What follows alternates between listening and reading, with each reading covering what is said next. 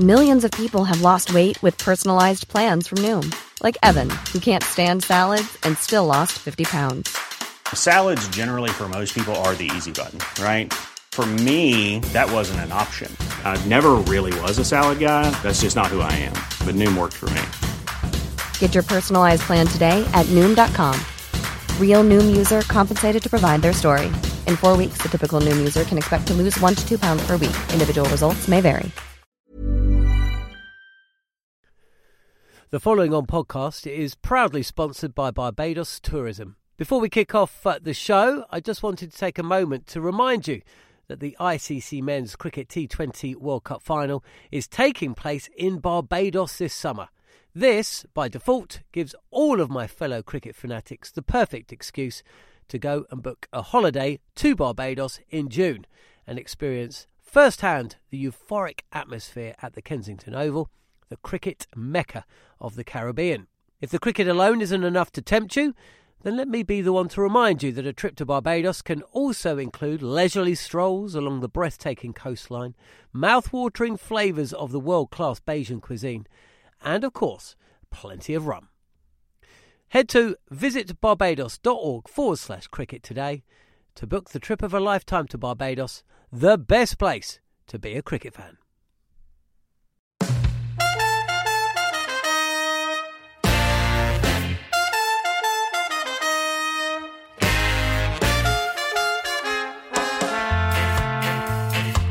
You're listening to the Cricket Collective on TalkSport 2 with me, Neil Manthorpe, and former England fast bowler Steve Harmison. So Test match cricket is back this week, and obviously we'll look ahead to England's 4-day Test match against Ireland, and we'll hear from both Brendan McCullum and the Ireland camp in the build-up. England bowler Stuart Broad joins us to look ahead to the start of the Ashes, and we'll also hear from Surrey Director of Cricket Alex Stewart, and we'll discuss Jason Roy's decision to give up his ECB incremental contract in order to play franchise cricket in America. And we'll end the show by looking back at the best of the T20 blast action. We'll also hear from West Indies head coach, new white ball head coach Darren Sammy. So, a lot to come over the next hour. You're listening to the Cricket Collective on TalkSport 2.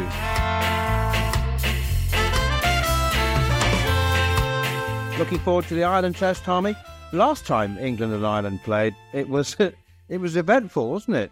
Yeah, it was. It was a game I thought was going to be over in about a day and a half, and managed to stretch out that a little bit more. You know, Ireland made a good fist of it, but I can imagine this time, hopefully the wicket will be a bit better.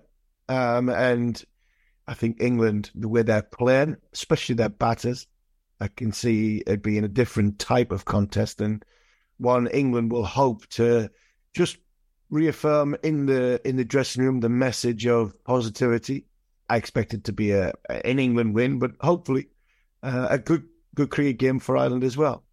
Jack Leach, of course, made 92 as night watchman in that Test match as well. But yeah, it was a good comeback from England. I've got so many burning questions. I mean, many of them, of course, are rooted in history and may become irrelevant. I mean, all my instincts are to say Joe Root, Ben Stokes and Harry Brook haven't played any red ball cricket whatsoever. Will England be undercooked? This is the only preparation they have for the Ashes. But the world's changed, and it's not just COVID. Warm-ups are gone. They're out with the arc. Yeah, they've got out with the arc, and there's quite a few former cricketers who would love to say that full warm-ups have gone as well. And watching them in New Zealand, warm-ups have gone, literally have gone, because when they were on the pitch before the game, you were thinking, is the bus not turned up? Because there's nobody on the field. They didn't do warm-ups. Batters had a bat, bowlers had a little bit of a bowl. There was no real, jumping through hoops or, going over ladders, going through ladders or going over hurdles or elastic bands or anything like that. In my day, it literally was. You rock up, you have a bowl, you have a bat, let's go and have a game of cricket. And that, for me, is the way the world should have been 20 years ago, because I think there's a lot of people wouldn't have retired if they didn't get rid of warm-ups, because when you ask somebody who, when they finish playing, what are you going to miss most, and they'll say, I'm not going to miss warm-ups at all. But the warm-up match has gone as well. It really has. Gone on the day you play 3 or 4 games leading into. You mentioned 2 or 3 names there, Stokes, Root, Brook, who haven't played red ball cricket. I'm not too bothered about Stokes and Root. They experienced enough. They know the games inside out.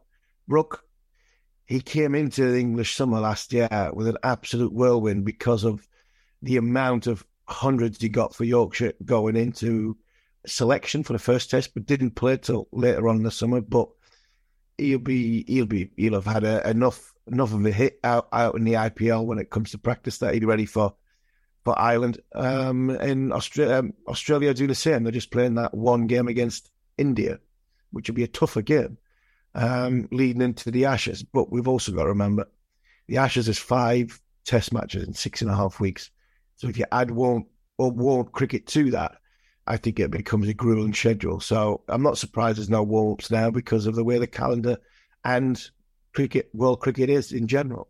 We've mentioned a lot of fast bowlers over the last couple of months, and obviously Ben Stokes said he wants 8 fast bowlers to be able to rotate them. We've spoken about injuries to Jofra Archer and Jimmy Anderson and Ollie Stone. Well, I've mentioned Craig Overton. We've been talking about maybe a dozen fast bowlers. The one name we haven't mentioned is Josh Tongue, and the Worcestershire bowler may even play against Ireland. Yeah, it's great to see that Josh is getting a selection after the back of some horrendous injury problems. I've seen him a few years ago and I thought this kid can bowl. And I've always mentioned him in passing that England have got 1 or 2 up their sleeve who could potentially come in and from left field. And I wouldn't say he was one of them that I would mention in the last sort of 6 weeks, 8 weeks, because the amount of cricket that he's missed. And I think it just shows, like Matt Potts last year, that if you put consistent performances and other people get injured, which England have got at this moment in time, somebody can come from the left field and be selected. And Josh is somebody who I think's got a yard of pace, not as quick as the likes of Archer and Wood, but I think he's the next rung down with the likes of Stone and 1 or 2 others. And good luck to the lad. He's had a tough time, but he's now right place at the right time, and he could play in the Ashes. Because of England's injury worries, he could play in the Ashes. So I don't think you play at Ireland. I really don't, unless England decide that Robinson and Anderson it's too much of a risk, and they are not as fit as what Brendan McCullum was making out yesterday. If they are fit, then I expect Broad to play against Ireland. If they're not sure if they're going to be 100% fit, then they might have to leave Broad out of Ireland as well, just to make sure he's ready for the first test. And then Josh Tongue gets a game alongside Chris Wokes and Marty Potts. So it'll be interesting to see what happens on Thursday morning if Josh Tongue does get a game. But great to see that he's getting recognition because he is a very, very good bowler. And now he's over his injury worries. Hopefully he can have a good run in first-class and Test cricket if he gets a go. Okay, just 2 more things very quickly. Let's squeeze them in, Harmy. I wanted to ask you about Australia. 2 weeks ago, they confirmed that they would be going on a golfing and team-building trip in the Liverpool area. And England have obviously decided whatever Australia can do, we can do better because they're going on a golfing trip to Scotland. I mean, again, it's just, it's the new world. I don't suppose they're going to be playing much cricket or doing much netting. I mean, they are going on a golfing trip to Scotland. Yeah, golfing trip to Scotland. And I think it goes back to, I remember the very first year T20 came out, Dale Benkenstein took us to Ramside, the driving range there. He got us a bucket of balls each and said, right, hit them as far as you possibly can, because that's what this game's going to be. That's what 2020 cricket looks like. It's a white ball, smash it. I just wonder if the Aussie coach or the England coach, Brendan McCullum, gives all their players red balls and just says, yeah, this is the way we're going, because that's what it is, the way of the world. These lads love their games of golf. They love it's amazing how different sports are, because you go to the World Cup in Qatar and I think the England team, Harry Kane, I think the Wales team in Gareth Bale, excellent golfers, but both sort of really low handicappers. They had to bring a simulator into their hotel because they weren't allowed to play golf. England lads would rather play golf than cricket sometimes. So, and I don't blame them because I love golf as well. But there will be a lot of serious stuff going on during that time. So I think it's a happy balance. It's a right balance. Can you get away? Can you give some preparation time on your feet? 4 hours around the golf course. try and replicate being on the field and on the feet for a long period of time, but also have some fun and be ready that we're not going to be so intense and add to the 6.5 weeks that we've got 5 test matches. We're going to try and do that in a fun environment, and I don't blame them whatsoever. Okay, let's hear what Brendan McCullum had to say about it. Look, Australia's a very good lineup, right? They're world-class bowlers. They've been a very good team for a long period of time, and they'll be a formidable challenge for us. But it's a challenge that we're really looking forward to. It's what you want to play sport for, right? You want to be playing against the best and in the biggest series and on the biggest stage, and there's no greater opportunity than what lies in front of us in the next 6 to 8 weeks. So we'll see. From our point of view, we don't go into prescribed with our method. It's about trying to ensure that we're nice and free of mind and being able to live in the present and deal with what comes our way. If that's a high scoring rate, great. If it's not, well, that's great too. We'll just see what happens. That's England Test coach Brendan McCullum. You're listening to the Cricket Collective on TalkSport 2 with me, Neil Manthorpe, and former England fast bowler Steve Harmison. Time now to hear from England fast bowler Stuart Broad, who's been looking ahead to the start of the Ashes in less than 3 weeks. He's been working with Marmite and the Barmy Army, who've come up with a rather good new song for him, and he was speaking to TalkSport's Scott Taylor. Stuart, thanks for your time. You're down here at Sitz's Cricket Club in Fulham. Just tell us a bit about what you're doing today. Yeah, here with Marmite ahead of the Ashes series. Obviously, England versus Australia is one of the greatest rivalries in sport, and we all know the rivalry between Marmite and Vegemite. But we've worked with Marmite and the Barmy Army to come up with a new song for the Barmy Army to sing through the summer. So we're launching that, and it's been great fun to be a part of. Do you like the song? I do like the song, to be honest. When I heard it, I couldn't stop whistling it. So that's a good sign for the summer. When the Barmy Army is singing it, I'll be whistling it all night. Are you a Marmite man? I am, actually. I had it for breakfast this morning on some sourdough, yeah. Oh, okay. Are you? No, I've never had it before. Never had it? Well, you've come before. to the right place. You love it or hate it, as they say. So. You've come to the right place. We've got burgers, we've got chips, we've got chicken wings, I've actually anything got a you goodie want. bag here with Marmite cookies and a tub of Marmite. So well, today's your day, isn't it? You know, the commute home might be very busy.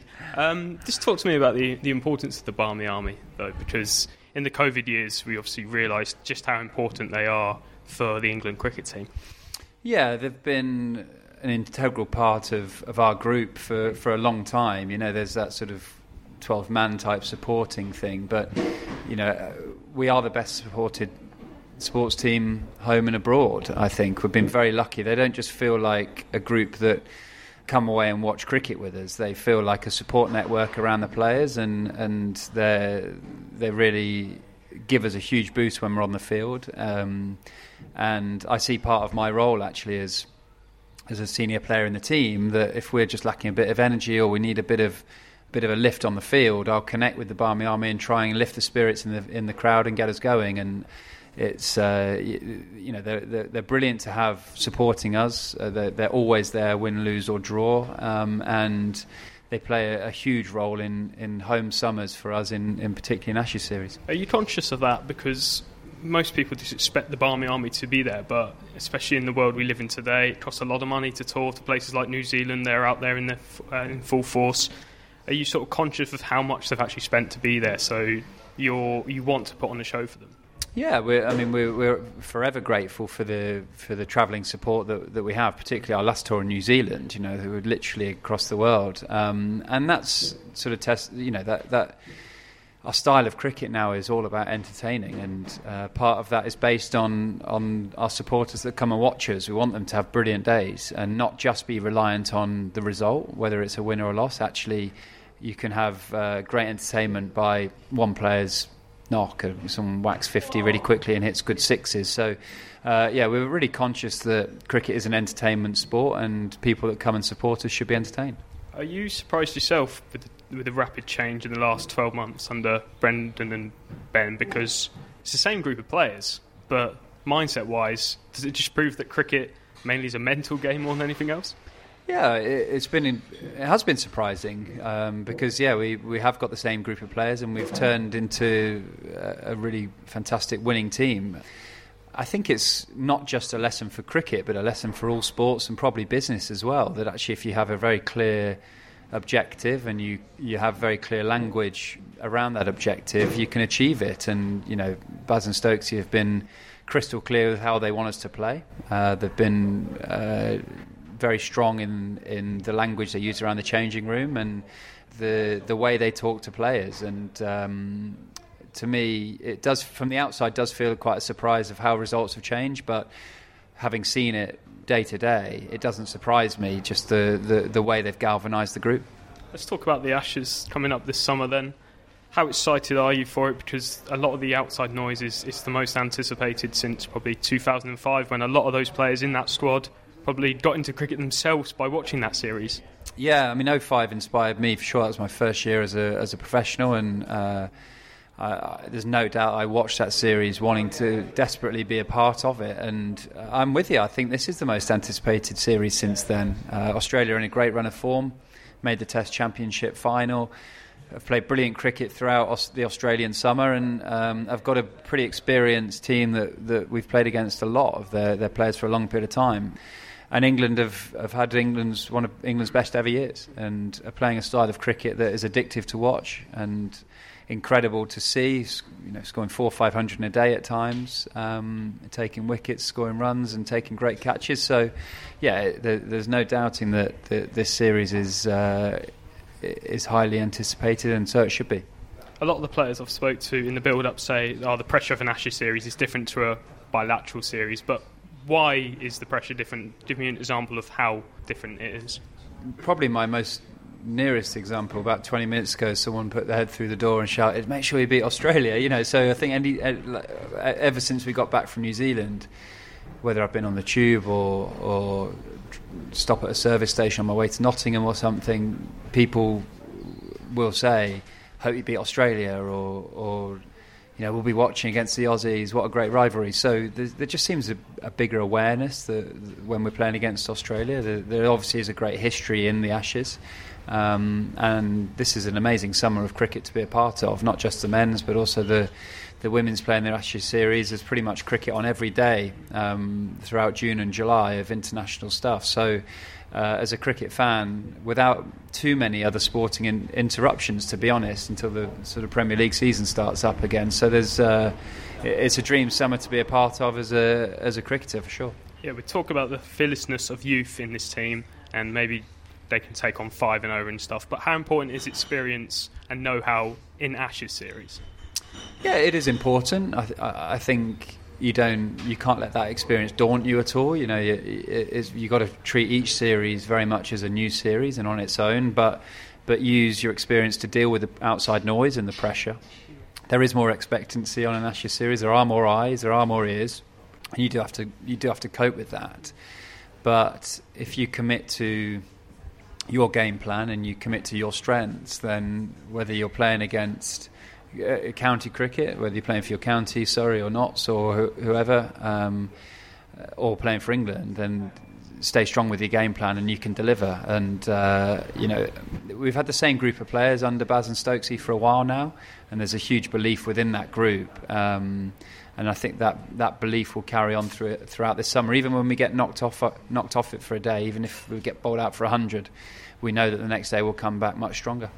I've heard you in the past, especially when you're approaching 500 Test wickets, so I don't really care about the milestones really, but how important is legacy for you, especially because this Ashes, there's no football tournament this summer, so it's a real chance to inspire the next generation, I guess, just like the team in 05 did.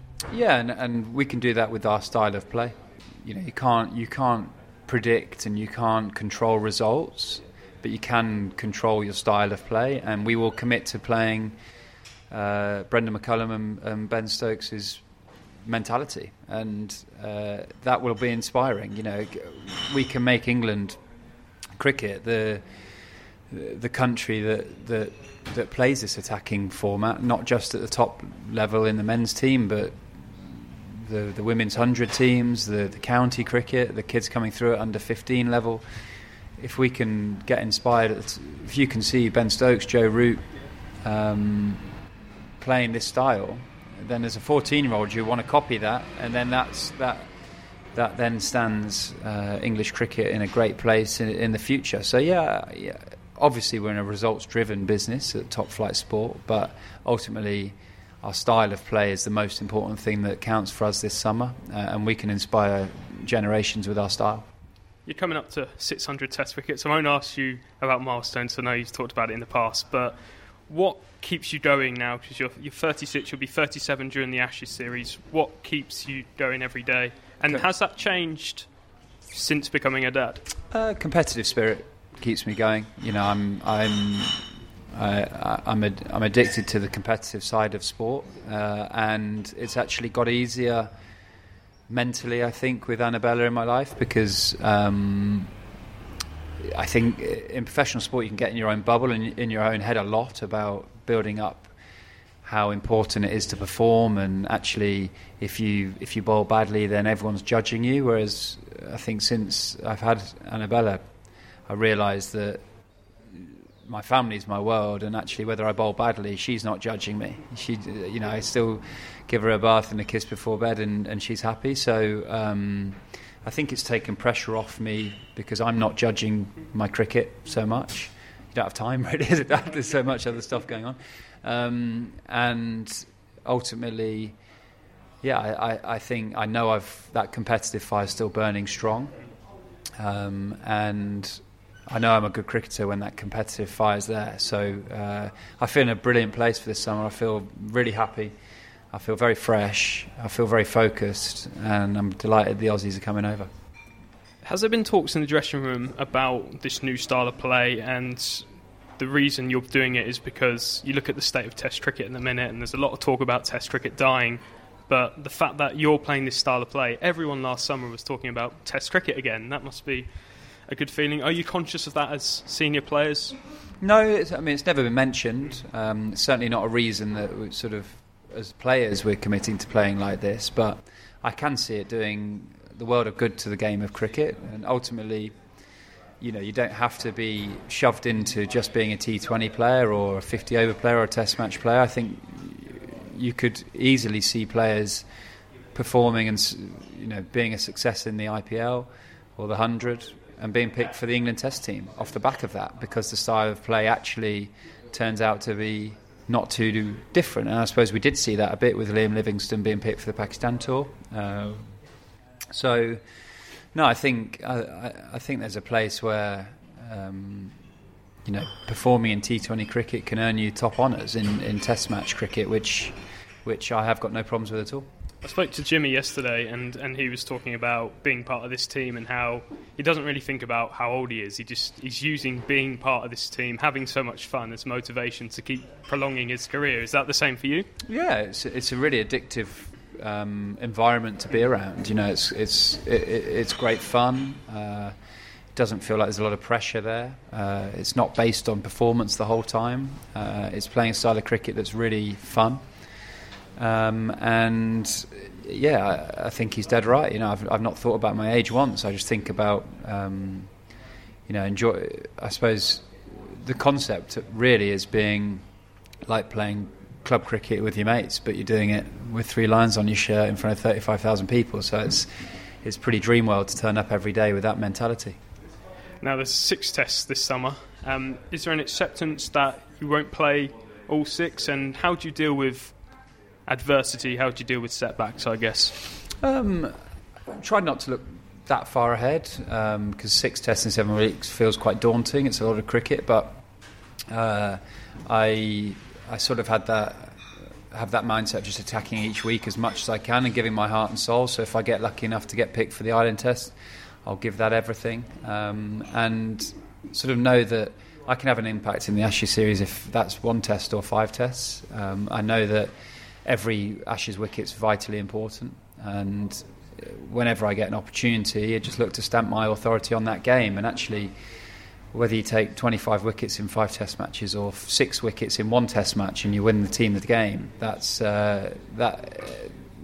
all those wickets have the same importance. So just having the mindset that whenever you get the opportunity, you can change the game. And just finally, I know you've got to go, but how healthy is the state of fast bowling in England at the moment? I know there's a lot of players going down with injury, but You've got the likes of you and Jimmy, Ollie Robinson, Matty Potts. The list can go on. How excited are you for the future of fast bowling in this country as well? Yeah, there's some great talent around. It's you always need a good stock of fast bowlers because it's an injury-ravished career decision, to be honest, to be a fast bowler. But it brings you great highs and great feelings being a bowler. But yeah, particularly the start of this year, there's been a lot more injuries than the past. I think part of that's to do with the wetness of the ground, with the amount of rain we've had. Then you're going onto a hard sort of cricket pitch, so that there's definitely something in that. But there's great stocks out there. We've not even talked much about someone like Chris Woakes, who's been an integral part of the England cricket team for 10 years. So he's come back into the squad for the start of this summer, you need a lot of bowlers in Test match cricket, and we're fortunate that we have got a few. Ollie Stone's obviously hurt his hamstring. Jofra Archer's out for the summer, but there's bowlers ready to step up and take their chance, which is exactly what you need.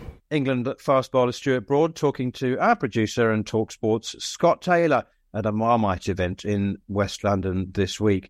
I can't remember the words to the old Stuart Broad song, but it's something about him being better than his dad, or his dad being better than him. And so at the back end of his career, he decided he needed a new song. And there was some really good promotion on social media, I thought. Very funny. And Broady was really getting into it. But there were many things that were interesting. But he sounded like he was parroting what we heard from Jimmy Anderson last week, saying, oh, we're not going to change the way we play. It's all about the method. It's our approach. It's about entertainment. It doesn't matter that it's the Ashes. And just like last week, you and I are thinking, Jimmy, really? And now, hearing Broady say the same thing, you kind of think that's obviously what's on the team promotion list. That's what you're all reading from the same book. But I don't know. I still got to see it to believe it. Yeah, I think they've had the message from whoever it is to try and not play it down. But saying that, he's playing it down in one aspect. And then him and Mitchell Starc are having a right old ding-dong in back and forward. And it's great fun, that. I really enjoyed that. Mitchell says, well, you can't say it's a void series and it couldn't have been too hard because they had the run of the hotel, they got the gym, they got the golf course, they had the families there, they could do what they want. So I thought it was a brilliant back and forward by two experienced characters that played a lot of cricket, and there was no nastiness. It was a difference of opinion, which is always comes around with Stuart when it comes to the Ashes, which is good fun, just to put enough needle in it. It'd be interesting to see when Stuart's 22 yards away from Mitchell Starc in both aspects, when Stuart's either got the ball in his hand or the bat in his hand. I think he'd rather have the ball in his hand, and Broad to Starc might not be as venomous as Starc bowling to Broad, especially the way Stuart sees the batting aspect of his game now. But he's always box office. Whenever he speaks, he's always good. He walks straight out of the England dressing room and straight into a commentary box on England stuff because of how good he is. And I think he's got a lot to play in this series. I didn't think that 6, 8, 12 weeks ago because of how good Ollie Robinson is. And I think the fit Ollie Robinson, the more durable Ollie Robinson, Stuart might have had to wait for an injury. Well, he's got the injuries.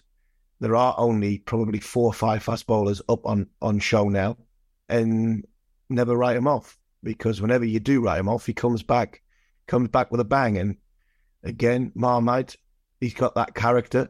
He's definitely well sponsored, and he's a brilliant human being, this Stuart Broad. He's a fantastic ambassador for the game of cricket in this country, and it would not surprise me if it is his last series in Australia, he goes out with that bang. And I just hope they do. I really do. I reiterate again, say it again. I hope Anderson and Broad go out the way they want to go out, which will be the end at Lord's, at the Oval, whether they've won or they've lost. They go out their way and not having sort of missed a couple of games or being left out or England not winning and things go against them. I don't think Broad and Anderson deserve that, but he's always great to listen to when he speaks. The Barmy Army trumpeter Simon Finch was involved, obviously, in that new song, and he tweeted, "They say never meet your heroes.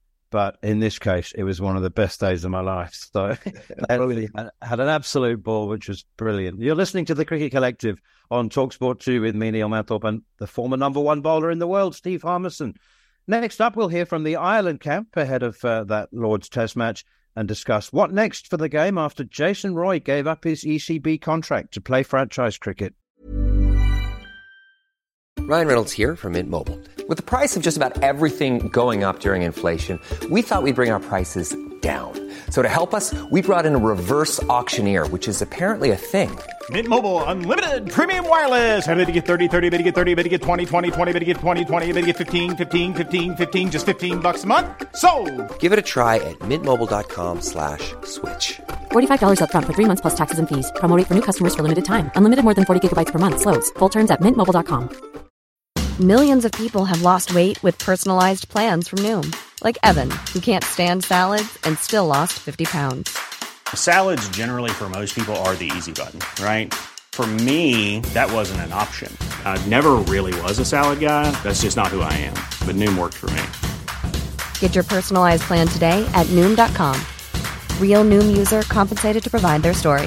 In 4 weeks, the typical Noom user can expect to lose 1 to 2 pounds per week. Individual results may vary. The following on podcast is proudly sponsored by Barbados Tourism. If your passion for travel is on par with your passion for cricket, then I have some excellent news. The ICC Men's Cricket T20 World Cup Final is being hosted in Barbados this June, which makes it the perfect destination for your summer holidays this year. To make the most of your trip, you can also experience 8 matches from the series in Barbados, including England against Scotland and England against Australia. In under a month's time, you could be spending your days exploring the vibrant streets of Bridgetown, drinking rum in the sunshine and experiencing exotic Bajan delicacies in the culinary capital of the Caribbean. There truly is something for everyone. There's no need to wait a second longer. Head to visitbarbados.org/cricket today to book the trip of a lifetime to Barbados, truly the best place to be a cricket fan.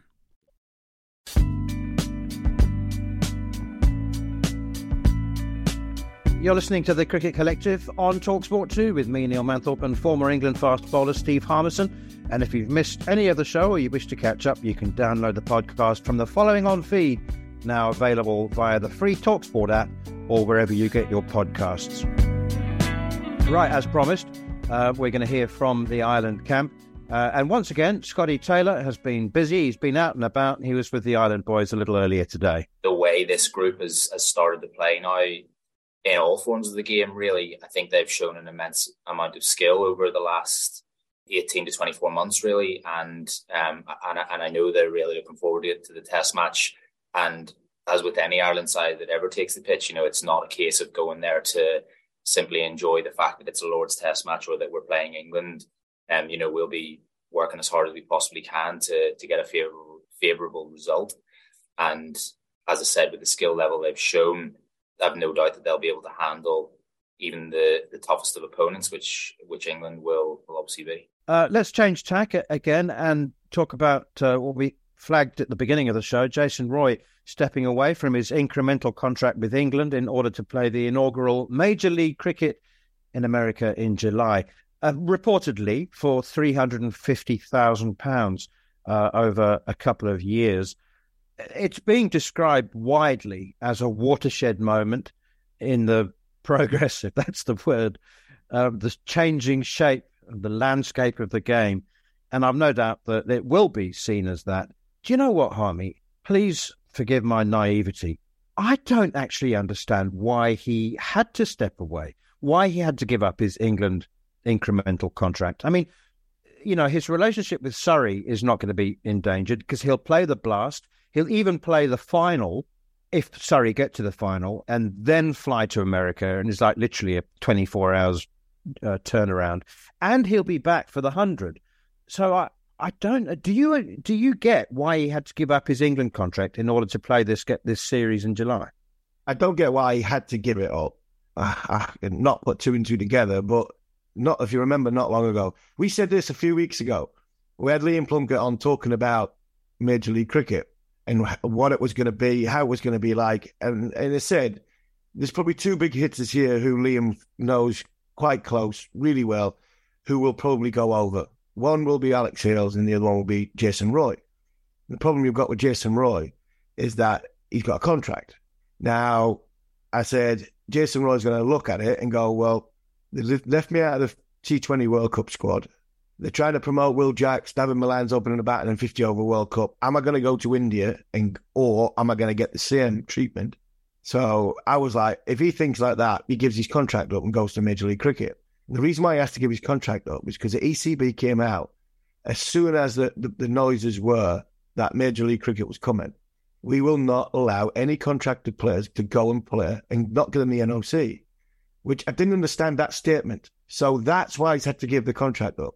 Because the ECB have come out again, tried to sort of say something when they didn't need to say anything, didn't need to go with speculation, just had to let things be, and there would have been no problems. Now, Jason Roy's had to give his contract up. And yes, you could have done this behind the scenes. It could easily have gone, Rob Key and the management teams at ECB gone to Jason and said, look, if you go to Major League Cricket, you're not going to get paid, basically. We can't pay you while you go over there.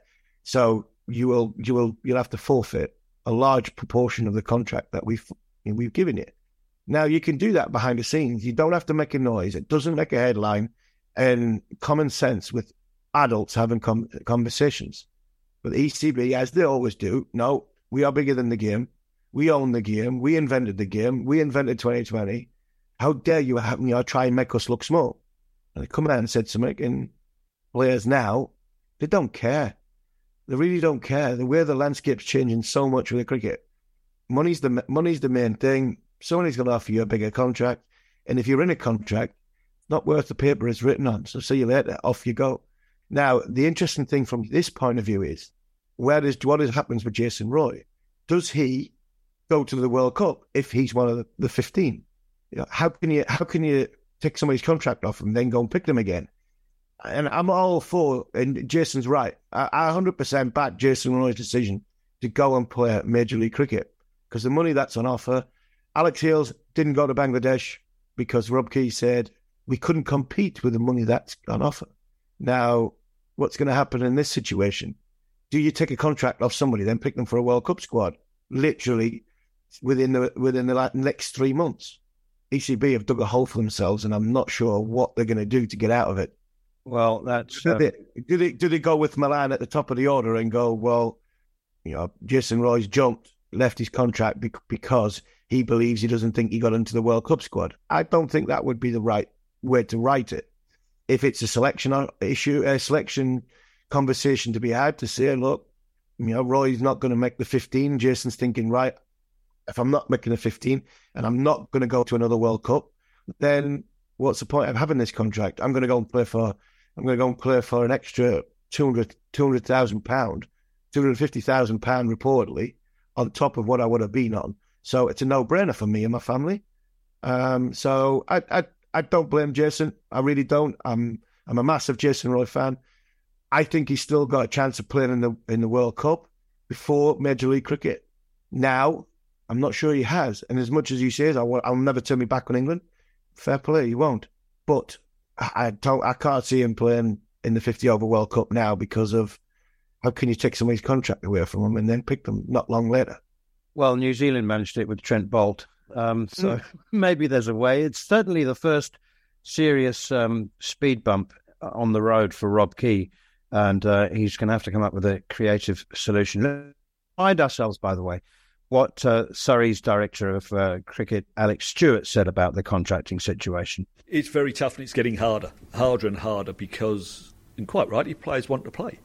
Do they want to be in the indoor centre all winter, training hard in the gym, working on their skills indoors, or they want to be playing in front of full houses in other parts of the world, earning nice money? Of course that's what they want to do, and we won't deprive them of that. But I think we'll see contracts change. As I spoke about 1, 2, 3, some might get a 4-year contract with their county. If they play all formats, if you're just going to be let's call it a T20 player, because if you're a good T20 player, you'll then be contracted to the 100. Well, if you're only going to be available to your county for the T20 Blast lasts 6 weeks? Does that player need to be on a 12-month or multi-year contract? That's the questioning. Still earning money and the right level of money in that 6-week period, but should the county be responsible for that player outside of that 6-week period and perhaps the 2 weeks leading into the Blast? Yeah. And the rest of the time, they're, inverted commas, a freelance cricketer, where they'll go off and play for Mumbai Indians, Rajasthan Royals, Big Bash, whatever it may be, because currently how it works, they're under contract to us, they go away, they'll come back, they'll want to have coaches' time, man hours in the indoor centre, have sidearm, have bowling machine, have the expert coaches telling them what to do or advising them what to do, just to get ready to go off to play in another franchise competition.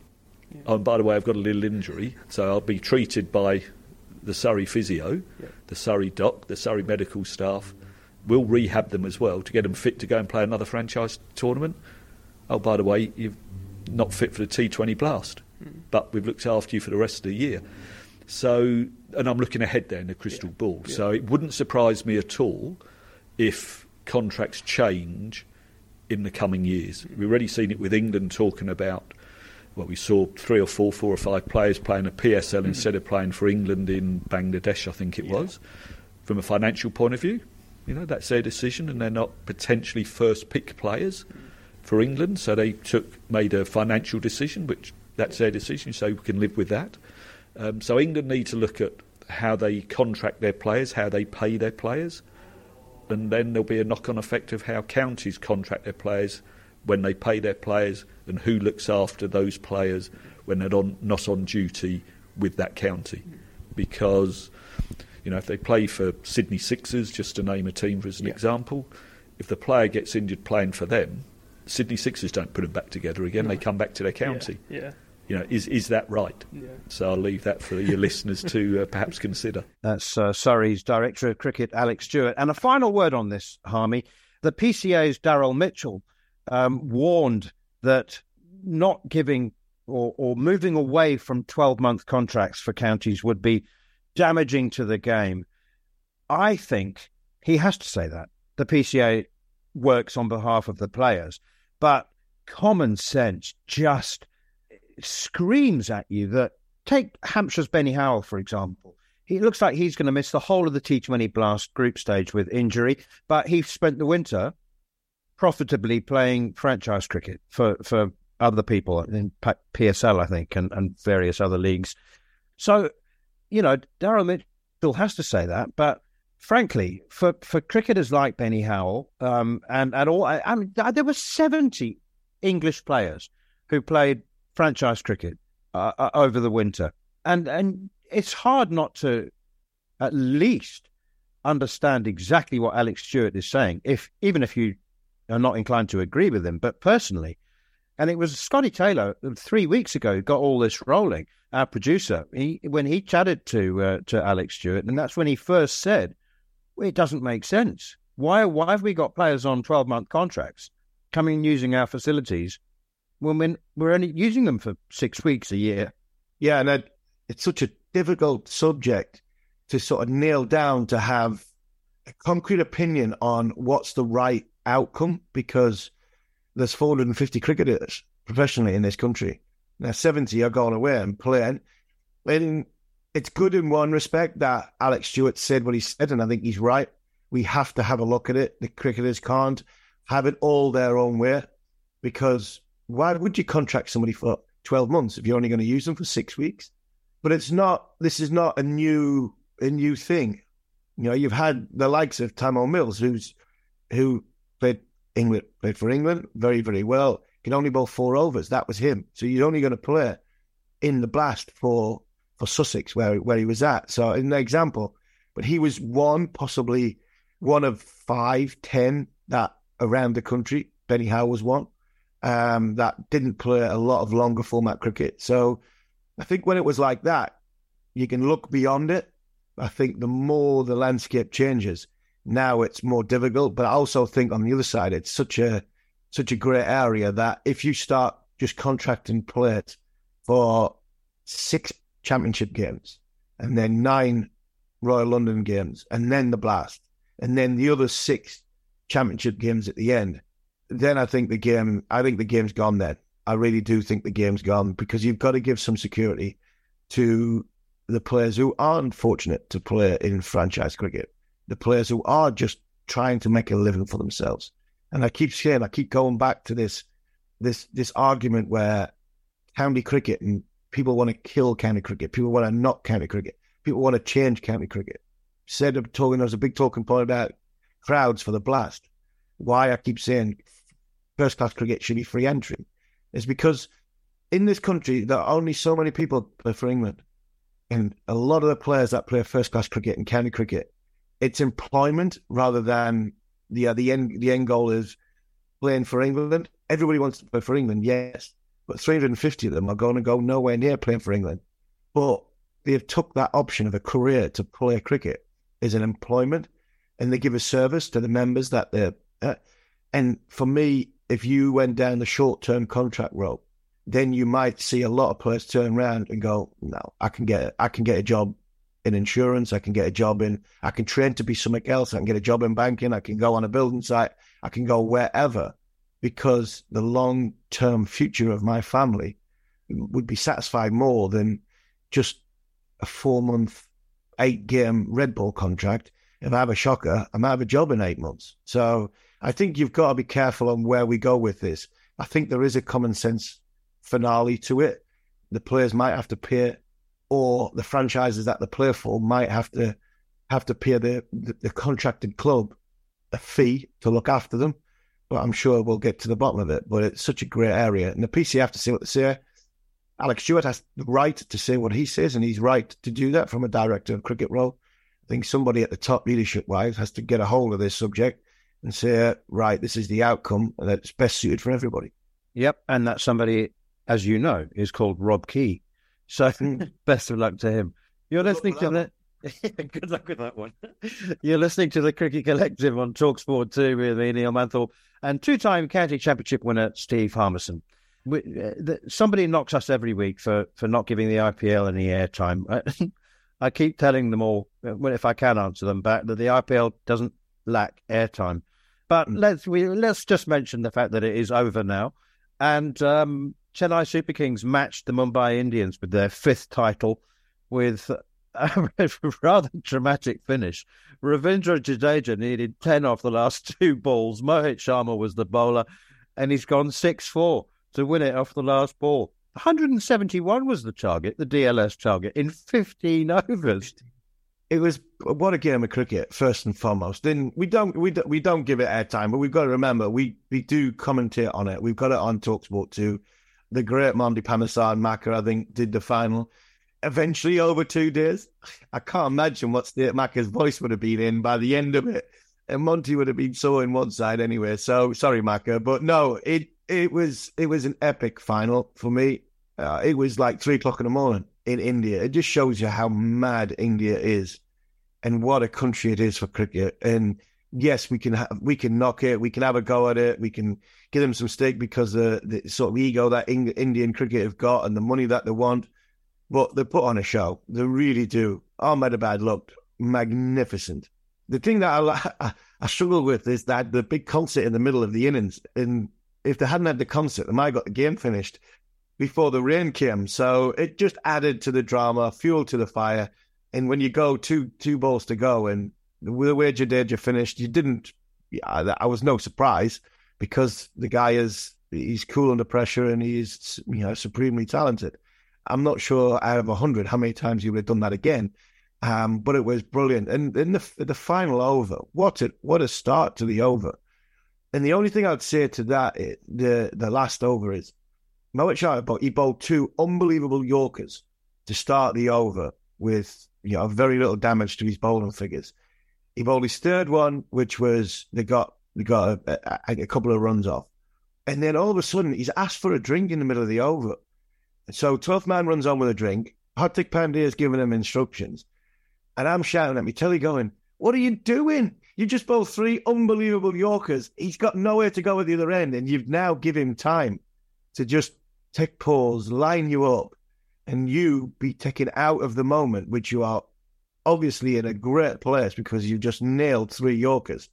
And then the last 2 balls are nowhere near the first 3, what were absolutely perfect. One goes out the ground, down the ground, and the last ball was a shocker, down leg side. And even if he's pad, it would have been 4.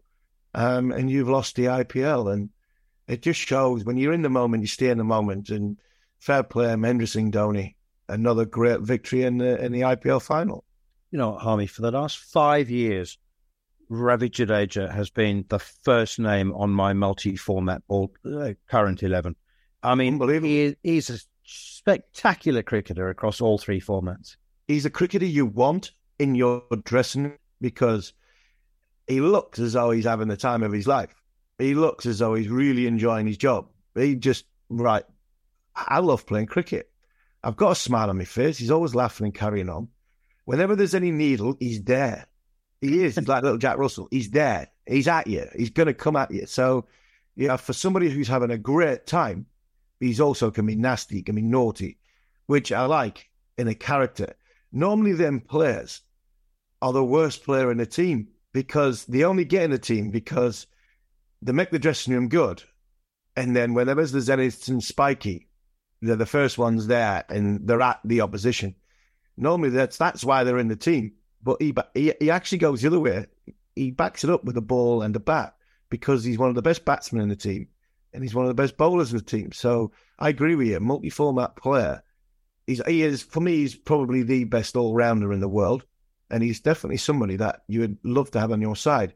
And whenever India are in trouble, especially in Test match cricket, 5 down for not very many, he seems to be the one that holds them together, gets them back in the game. And then when he does get them back in the game, he tends to bowl them into a winning position to win the game. So, no, I'm with you. I think Ravi Jadeja is a ridiculously talented cricketer, but also as a whole package, he is definitely somebody I'd rather have in my dressing room than against me. No, most definitely. We're going to hear from Darren Sammy in just a moment. He was talking about wanting... he's not the first white ball coach to talk about wanting the West Indies' best players to actually play for them and not go and play franchise cricket. But before we get onto that, let's take a scattergun approach to what's happened in the blast so far. Sean Abbott, I didn't see any of that, but not bad for a bowler who bats a bit. At least that's the pigeonhole I've always put Sean Abbott in. But a 30, there wasn't. To be honest, man, there wasn't much of a highlight with him. Yeah, it's 6 or a 4. That was it. Out of 34 balls. He just smashed it. I only seen the highlights of it, and the highlights of it were probably 20 of the 34 balls that he either hit out of the ground or, towards the boundary. It just shows you the momentum that you can get into. Team were in a little bit of a trouble when he come in, number 6 and number 7, and he just stood there and teed off, and all of a sudden, bang. You go from Surrey being behind the 8 ball to Surrey just, completely bossing the game. And it just shows that the shortest format of the cricket, you just need one play to come off. And the rest is, the game's won, the game's over. And that's the beauty about it. We talked about, the World Cups, and you get to the knockout stage and one of the opening batters goes and peels off 100 in no time at all. That's it, game over. So you've always got to be, ready for that moment as a team. And unfortunately, the opposition were nowhere near as good as what Sean Abbott was at the Oval. Scotty has just reminded me that actually he only scored 4 off his first 5 balls, which means that he scored 96 off 29. That's over 3 a ball. It's just ridiculous. It's just pure striking, that's all it was. It literally was. It was stand there, a bit like the Aussies in England. Stand the first tee and hit it as far as you possibly can. Let's see where the next one goes. Fortunately for Surrey, he just kept hitting them out of the ground. Yorkshire haven't won a game, Army, this season. No. It's just, they need to win. They're better than that, but... People often use the cliche that winning is a habit and losing is an even worse habit. And that just seems to be the case with Yorkshire. It does. And it's Field Coffey and Otis, 2 people I love dearly. They've been in a couple of positions this year. They have. Rain throated them, I think down Sussex way or somewhere. I can't remember which game it was, but it hadn't getting rained off in the last game. Leicestershire chasing a mammoth score, and then Durham beating them by a wicket. So they've been close a couple of times this year, but unfortunately, until they get over the line, they'll always go into that start of that 4-day game, with a negative feeling that here we go again. If Yorkshire get a win, then they might get on, like you say, that run of winning streak, which it's easy to get on, but it's even harder to get off. Okay, we spoke about Darren Sammy's appointment as the West Indies' new white ball coach last week, was it, or 2 weeks ago? And I did question about the fact that he was maybe more of a figurehead coach than an actual coach. And that's fair enough. I mean, if he could manage a bunch of superstars when he was captain, then he should be able to do the same as coach. Interesting that he was talking about Shimron Hetmyer and Sunil Narine, both of whom seem a little indifferent about international cricket. I mean, Hetmyer missed the plane to the last T20 World Cup. It pitched up a couple of hours late. And so, I mean, is it possible to actually get all the West Indies' best white ball players together? I mean, is it practical? Is that wishful thinking? Oh, let's hear from him first of all. Everyone who plays regional cricket is available or is indicating that they're available for West Indies. I've had conversations with both said gentlemen, Hetty and Hetmyer and Evan Lewis. Having played not too long ago and understanding the complaints of players and the lack therein of the communication, I think it's important for us to communicate. It sounds simple, but I understand that clear communication makes the process better and it gives you a better understanding. So yes, I've had in-depth conversation with Shimron and Evan Lewis about the mindset, the plans, where they see West Indies cricket in line with themselves. And I must tell you, the feedback has been positive. Also guys like, Andrew Russell's, I've reached out to other guys like Sunil Narayan and all these guys to hear what are their thoughts, because they still take part in some of our domestic competition. But it takes honest, mature conversations, which is one I'm not afraid to have with the players.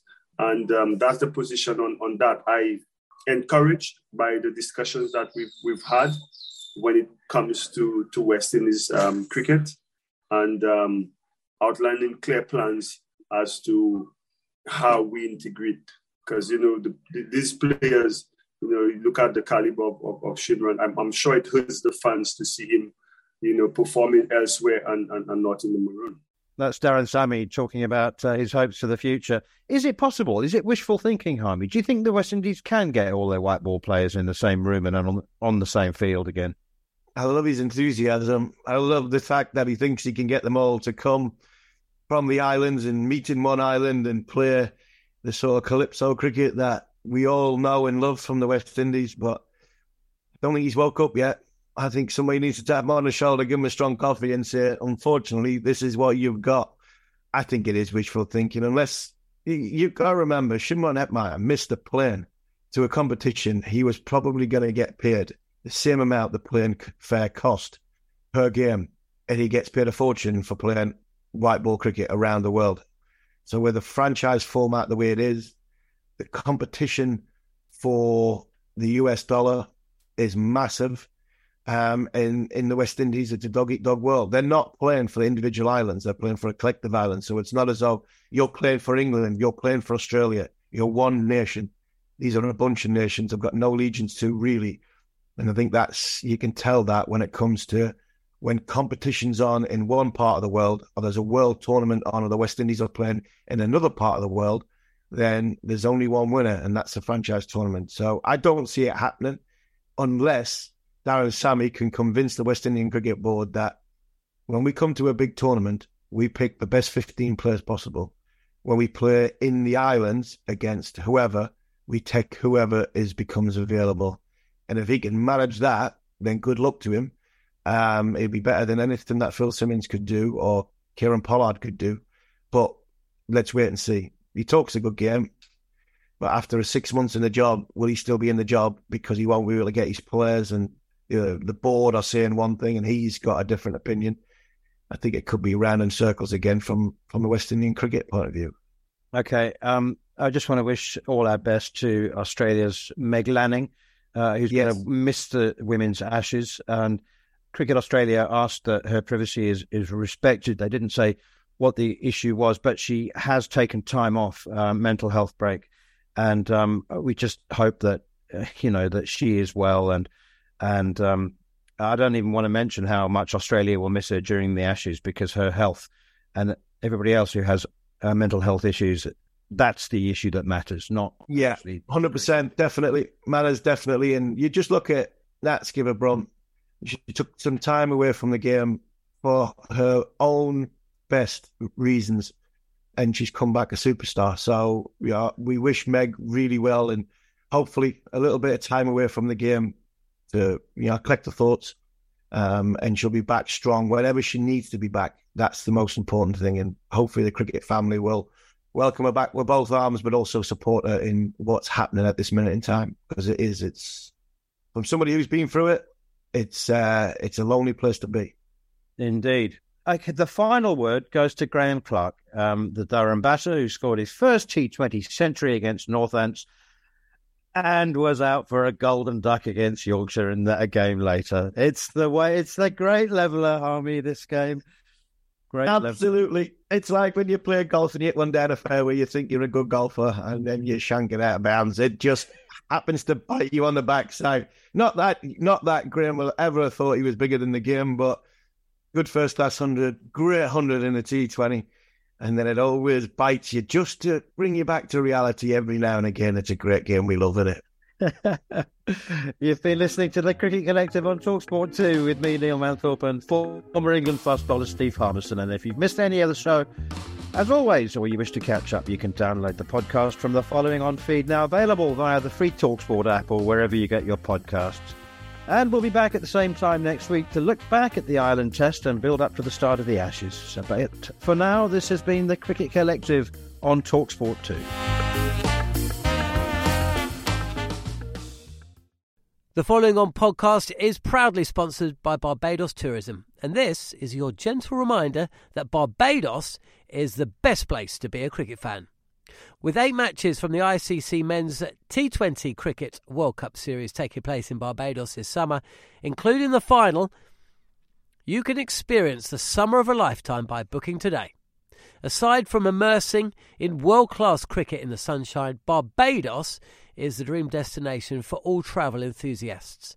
It is where adventure meets paradise, the culinary capital of the Caribbean, and better still, the birthplace of rum. If you're keen to unite with cricket fans across the globe for what is set to be an unforgettable summer, then head to visitbarbados.org/cricket today.